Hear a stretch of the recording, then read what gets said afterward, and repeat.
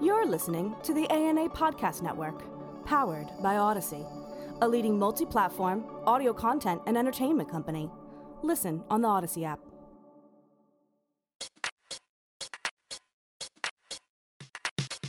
Hello and welcome to the Marketing Futures Podcast. I'm your host, Mike Burbridge. We're back with another riveting edition of the Masters of Brand Masters series, recorded on site at the 2023 ANA Brand Masters Conference in Bonita Springs, Florida. My guest today is Jill Cress, Chief Marketing and Experience Officer at H&R Block. Jill explained how the brand is overcoming what she calls a crisis of relevancy through its Fair Shot campaign, which seeks to help college athletes navigate the name, image, and likeness opportunities that have recently been presented to them. By connecting its purpose to its marketing, H&R Block became relevant to a new generation of customers, whether they were athletes or not. Find out how now. Everybody, we are here in the Marketing Futures Podcast studio, remote from Bonita Springs, Florida at the ANA Brand Masters Conference. And I have a very special guest today, Jill Cress, Chief Marketing and Experience Officer at H&R Block. Jill, thank you so much for being a guest on the pod. Thank you for having me. This is going to be a lot of fun, and I want to jump right in because you just are fresh off the stage of Brand Masters and brought a really incredible story that I want to dive into. But before we do that, let's do a little level setting with our listeners. Tell us a little bit about yourself and how your journey led you to becoming the Chief Marketing and Experience Officer at H&R Block. Would love to tell you a little bit about my journey to H&R Block.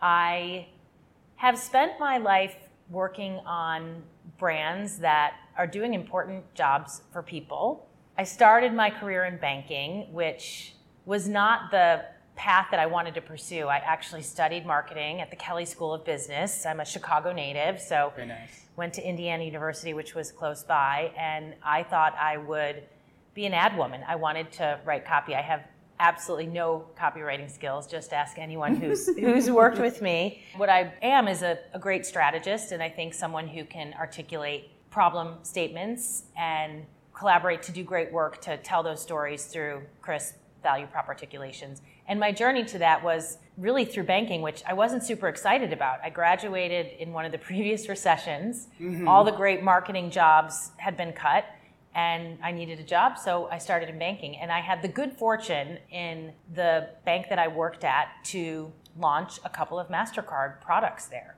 I was in a commercial banking rotation, and I was learning cash management and commercial lending, and I saw an opportunity where the head of marketing was going on maternity leave, and we were about to launch a debit card with MasterCard, and I asked, could I do that project while she was out? And, it's decisions like that are often really fortuitous. I ended up working with the good people at MasterCard, and I thought, oh my gosh, it would be a dream job to one day work for them. I thought I would have to do a series of things like maybe go work for, at the time there were ATM networks or a bigger bank, but I ended up going to MasterCard, and I had a long and rewarding 22-year career there. And that is where I really started to hone my storytelling skills. I was in sales for a long time. I was in strategy. I ultimately officially landed in marketing and got my dream job after a series of zigs and zags, and was running global B2B marketing and ultimately ran consumer marketing there. And I go back to where I started. What kept me there for 22 years was the good work that we were doing and fueling economies around the world, working on innovation to connect buyers and sellers in new ways. And it was a company that changed and transformed.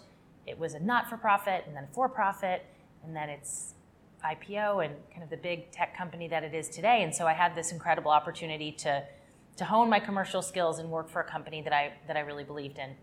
And I loved marketing, and I loved telling brand stories. And I didn't want to leave, but I got a call from National Geographic, and it was a really interesting transformation opportunity. That'll be something that you'll hear in my journey. I love companies that are in transformation. National Geographic had entered into a joint venture between the original not-for-profit National Geographic Society and 21st Century Fox. So it was, the Murdochs meet purpose, and it was a really interesting experience. The growth ambition was really aggressive, and we worked with great people across the not-for-profit and the Fox enterprise, and those of us who were in the joint venture, to really innovate around storytelling, content, formats, digital. It was, when I joined, the most followed brand on Instagram. When I left, we had realized over 100 million followers. We were turning some of that legacy, great long-form content into snackable content that we could use across social platforms.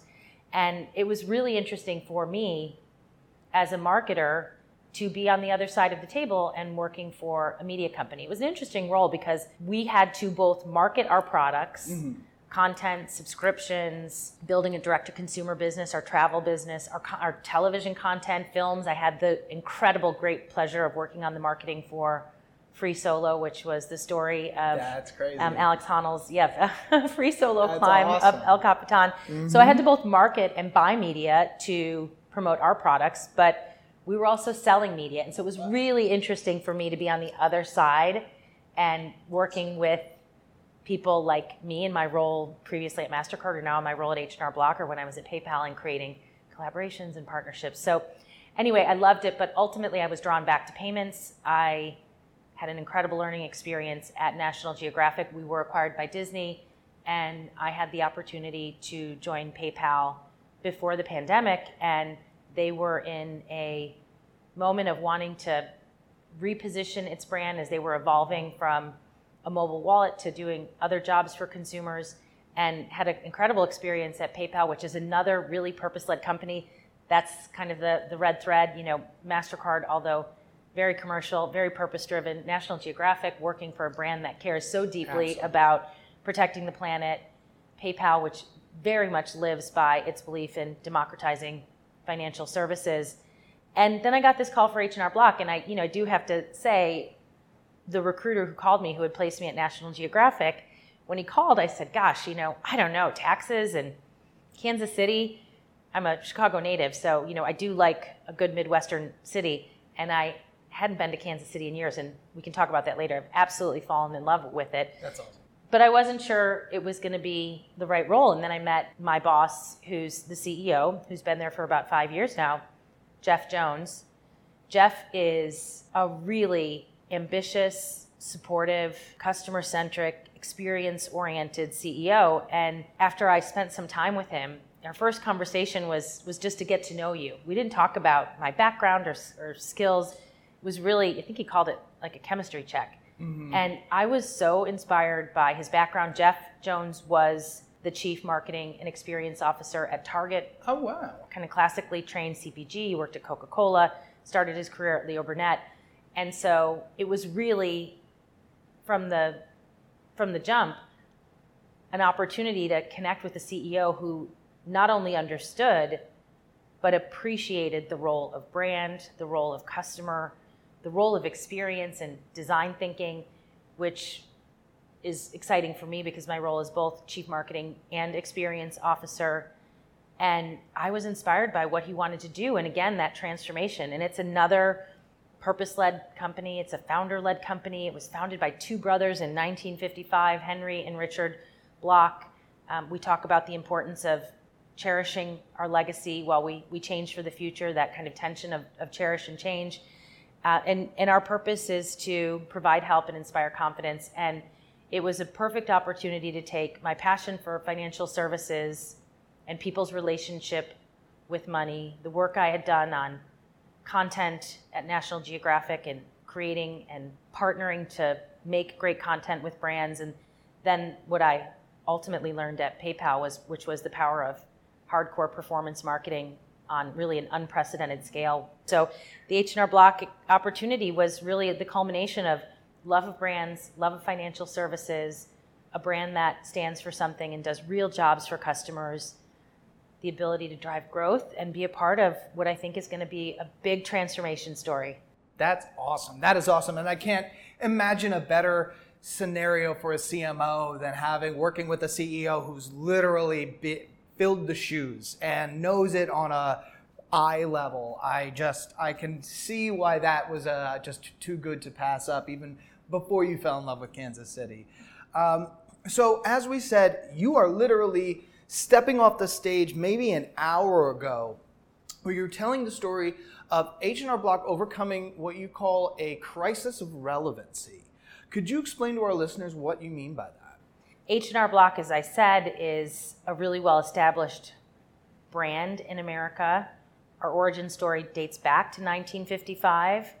We have incredible levels of awareness and trust. People understand functionally what we do. Our loyal customers love the brand. They love the relationship that they have with the human beings that provide the expertise and care around their tax experience. The crisis of relevancy comes in as we think about where does growth come from and how do we disrupt ourselves. So awareness is there, but as I shared on the stage, which by the way, the ANA always has such a great audience. I loved the interaction from the folks who were there. But as I shared, I think awareness is around what you do, the products you sell, the functional solutions and services that we offer to our clients and prospects. Brand relevancy is around why people should care. And our existing clients have that, but we need to appeal to a new audience. We need to attract a younger audience who can have a relationship with us through the years. And we needed to find our way back into culture and get people to think differently about us. So our awareness is oriented around the place where we're the market share leader with really highly satisfied customers, which is in the tax world. If we're going to talk tax for a second, we talk about those as assisted filing customers. These are people who want some assistance, reassurance. They want that help and confidence and expertise and care that we bring to that tax moment. H&R Block has 10,000 retail locations across the U.S., which is pretty significant. I was going to say. In season, we have over 60,000 associates who support our customers to give them that expertise and care and do those tax returns for them. At the same time, we also have incredible digital solutions. There's a whole cohort of customers out there we know through research that feel like no one will take their taxes more seriously than themselves. And they really don't trust that anyone else is going to dig and find every last credit deduction to maximize their refund. So this is an empowered tax filer who really just wants the tool and the platform, a great product experience to do their own taxes. There are also many Americans who, while they would like to have professional assistance, that comes at a cost. And so they're looking for cheaper online tools. And so the relevancy was in ensuring that we not only could sustain what was kind of our legacy experience, but that we started to disrupt how the American taxpayer thought about H&R Block for those digital online solutions.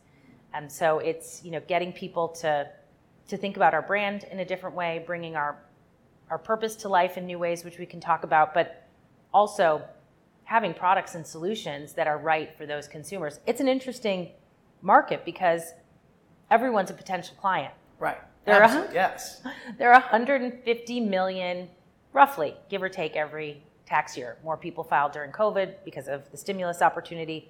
But you essentially have a total addressable market of about 150 million humans in the US that have to file their taxes. And so, you've got a large addressable market and everyone's already using someone. And so we need to work really hard to retain our clients.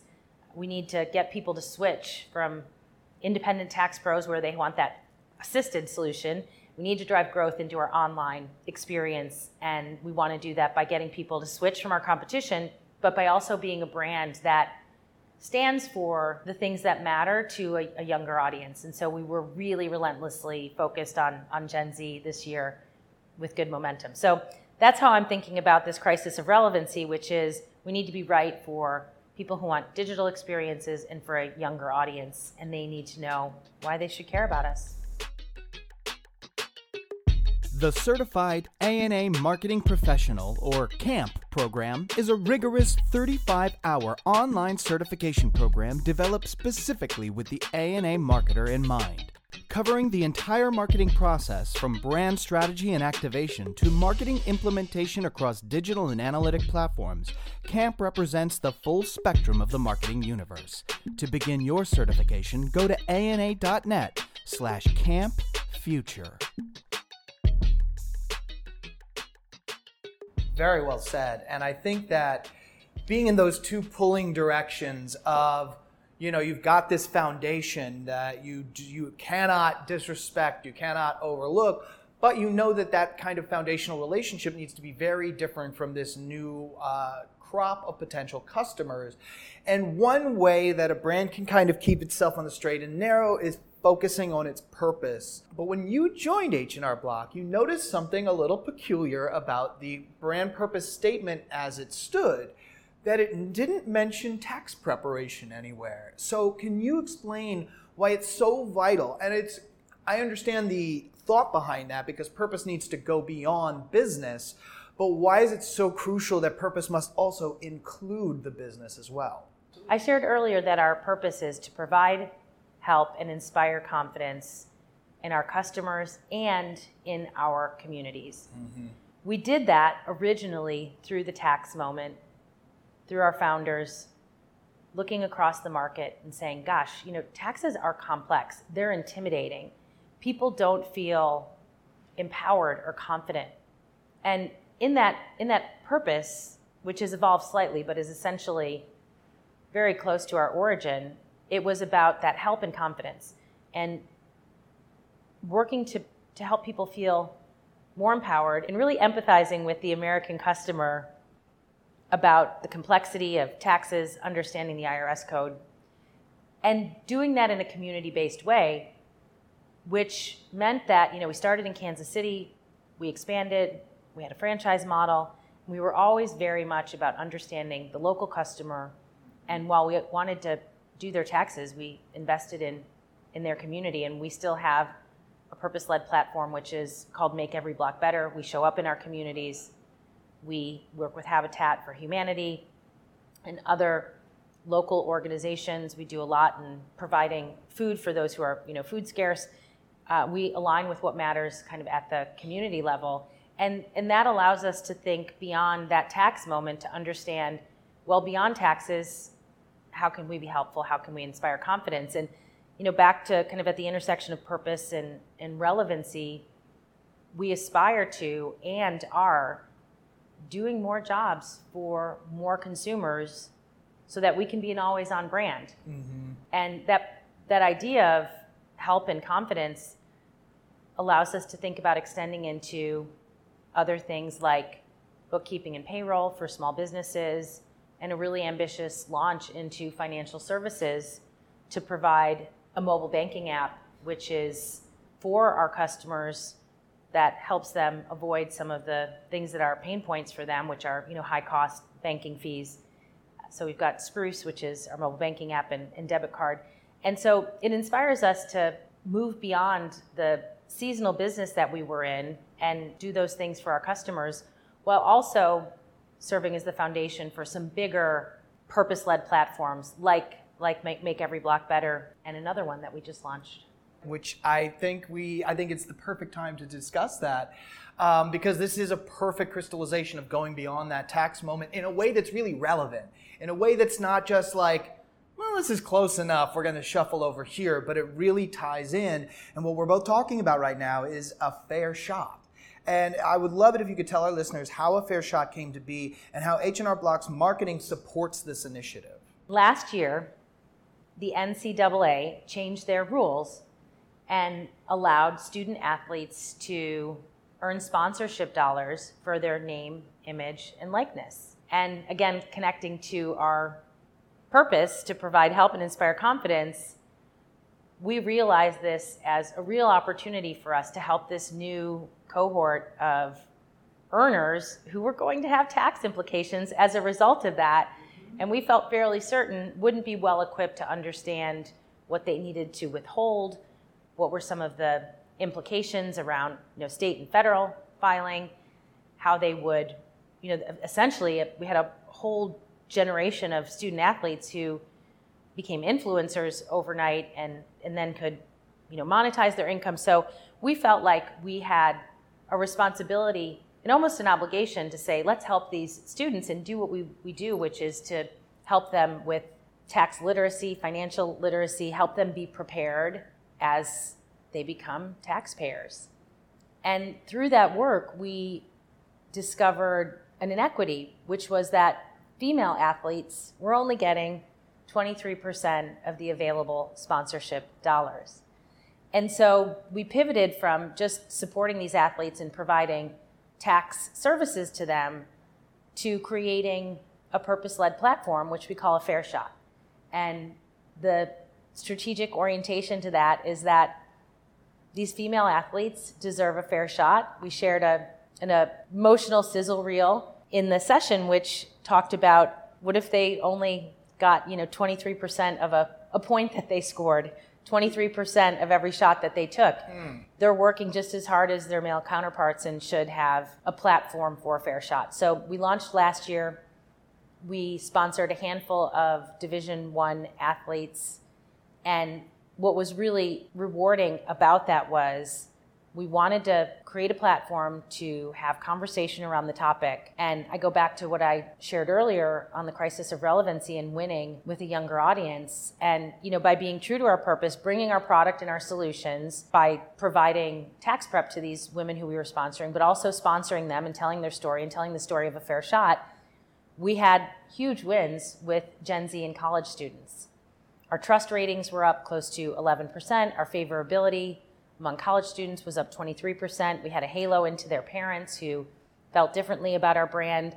And so it was a great affirmation of, when you do what matters to you and you do it in a way that matters to the people that you want to build relationships with, that it works. All of us as consumers, whether we're in college, just out of college, whatever life stage you're in, consumers are generally choosing brands that align with their values, and young people even more. And so this just really resonated, and we wanted to do it again. So we're at it with a Fair Shot 2, and we have expanded it.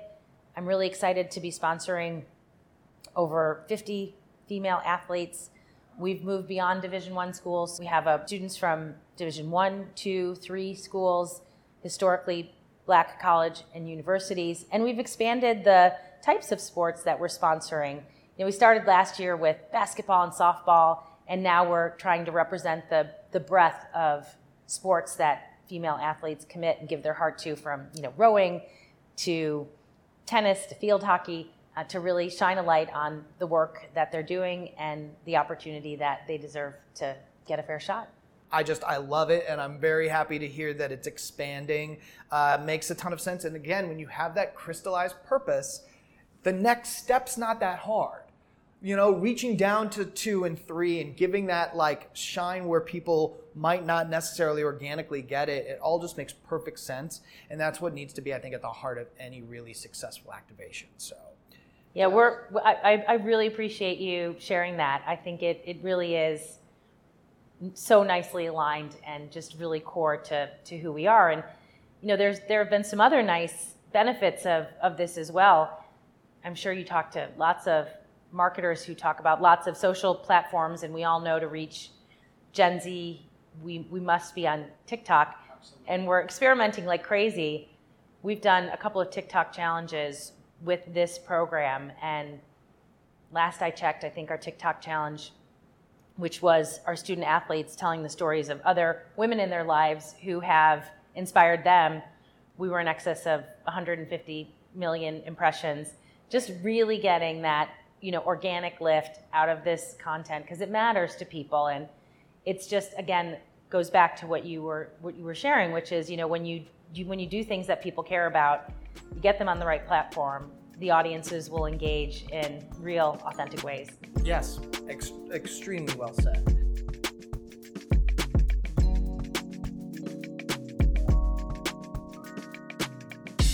So this is kind of a more general discussion. I know that I believe over the path of the pandemic, we're at two different companies. I think toward the beginning it was PayPal, and then kind of at some point had this conversation that began this next step of the journey. So just as a marketer, as a person, what was a powerful lesson that you learned during all of the swirling chaos of the pandemic? One of the things that I observed was there was a democratization of access to different kinds of thinking as a result of not being in an office where you were proximate to those whose ideas you might be prone to like or that you always relied on.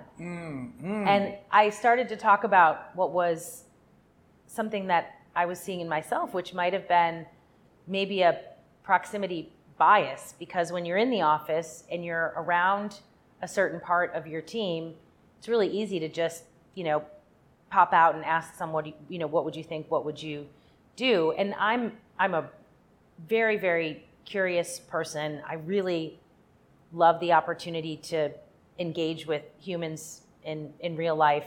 One of the most rewarding parts about my career at MasterCard was the opportunity to work with our really talented marketers from around the world. I traveled a ton. I spent a lot of time. I lived in the UK in Brussels. I spent a lot of time in Brazil working on our Priceless platform there. And so I would go really deep in my previous work and being present with people and sitting in rooms and working with agencies, which was very rewarding and unlocked some really great ideas. But the access to ideas and new thinking is limited to those people that are in the room. And I joined PayPal in November of 2019. I was actually in Europe. I was in Berlin meeting with our team in Germany. I'd been in France, and then I was in Berlin, and things were really bubbling up. And I can remember saying to a colleague of mine, I think we need to get back to the US. People are starting to get, isolated in hotel rooms, and that doesn't sound like fun. And I was so glad I did that, because I did have a little tiny bit of relationship equity with the team that was working with me in Europe, and was able to, through COVID, organize them in ways where I don't know that we would have done that, where we'd bring people cross-functionally from different parts of the world into tons and tons of Teams calls.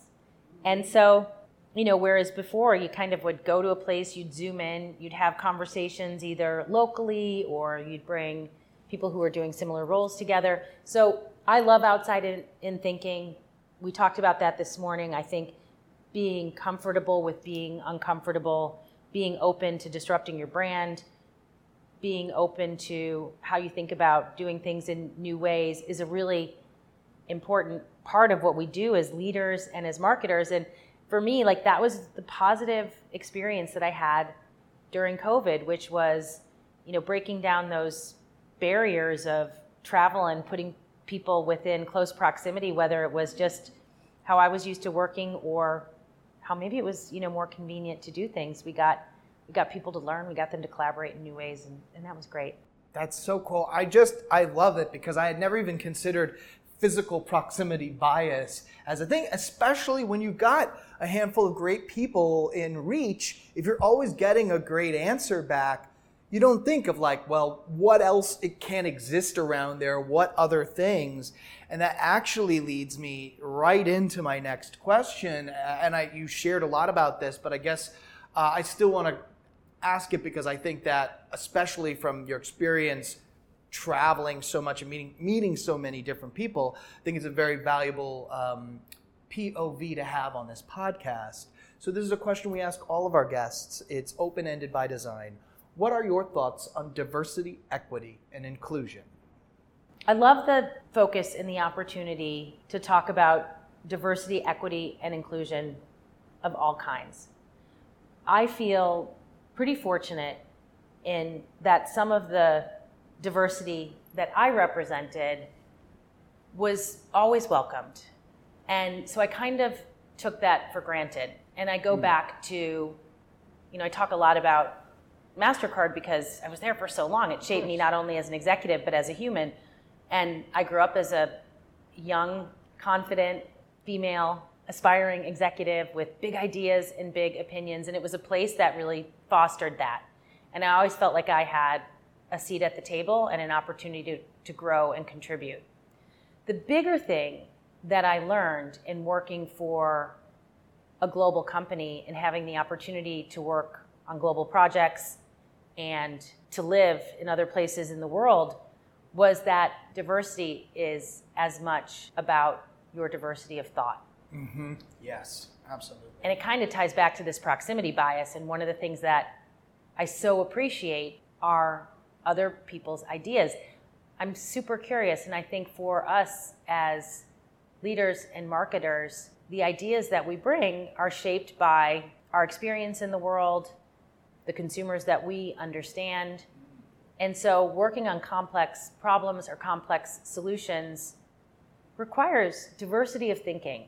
We're raised differently. We have different sets of values depending on where we come from in the world. And so working in marketing, which is about telling stories, which is about connecting with audiences, diversity of thinking and being open to new ideas was something that I have always really valued. And it's just something that I just kind of crave.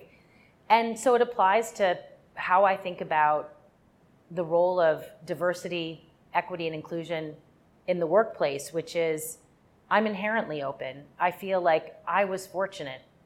My grandparents were immigrants. They came from Poland and Croatia and worked really, really hard to ensure that we would have a seat at the table. I know it wasn't easy for them, but it was easier for them than many. And so I think that empathy, the positive experiences I've had, that curiosity I have for other people makes me an advocate for diversity, equity, and inclusion at H&R Block, which we focus a lot on because it's just it's something I care about based on my experiences. So we have an awesome, amazing head of diversity, equity, and inclusion at H&R Block. She is a total fighter and passionate leader on this topic, a fellow Chicagoan, and I love to spend time with her. I love to energize and motivate her. Remind the organization that we see all the hard work that she's doing to deliver against our ambitions, which are to continue to treat this topic really seriously. Love that. And I love that you mentioned a characteristic that doesn't get mentioned a lot in this conversation, and that's curiosity, and how valuable that can be just in a lot of different ways. People don't necessarily think of that as a skill or a strength, and I really do absolutely think it is. So extremely well said. Thank you very much. Before we get to the tough questions, and they're coming. Yeah. If people want to know more about A Fair Shot and H&R Block and yourself, where can they go to keep in touch? You can find me on LinkedIn. I've become much more active on LinkedIn. I'm so excited about what's happening at H&R Block. My friends will often say to me, gosh, there's a lot of green. That's our color. A lot of green on your LinkedIn. You're out there a lot. And it's because I'm genuinely really psyched and jazzed about what's happening. And I share a lot out there. And so you can follow me. You can connect with me. We're pretty active across H&R Block. And we've got lots of content out there about lots of things, including A Fair Shot. Love it. Well, there's a lot of reasons to be excited, so I think that's completely understandable. All right, Jill, you've been crushing it thus far, but, not for everybody, but sometimes this is the hardest part of the interview, so let's see how it all shakes out. Jill Cress, Chief Marketing and Experience Officer at H&R Block. What is your favorite album of all time and why? So, I love music of all kinds. I am a former song and dance gal. I did lots of musical productions very cool. When I was younger, and my parents took me to see Pippin, and then my dad bought me the Pippin album, and it has recently, a couple of years ago, it was brought back to Broadway, and I introduced my daughter to it. My daughter ended up producing a college production of Pippin when she was at Northwestern last year. And so I can get into some real Pippin jam sessions that maybe are annoying to others around me, but I know every word to every song. And actually, my husband just got tickets for my birthday. We went to a cabaret show at Studio 54 where many of the original cast of Pippin came to recreate the beautiful, wonderful songs of Pippin. That's amazing. And I'm actually a huge fan of the show Pippin. I remember I saw it first time in Asbury Park in a kind of former church. And they just kind of used the different levels and everything. Extremely powerful interpretation of it, but that is an awesome, awesome answer. And let's finish it up by bringing it up to the current day. Are you listening to anything now, be it a song, artist, podcast, maybe a book? What's getting you excited nowadays? I'm absolutely continuing to love and devour Smartless, which is such a fun format between the incredibly talented Sean Hayes, who I just met last week. That's and awesome. Was a top life moment, Will Arnett and Jason Bateman. And I just love the topics that they cover, and you can find me very often in transit catching up on the latest episode of Smartless. There you have it, listeners. You've got your recommendation of the week. Jill, this has been such an amazing conversation. Thank you so, so much for being a guest on the Marketing Futures podcast. Thank you so much for having me.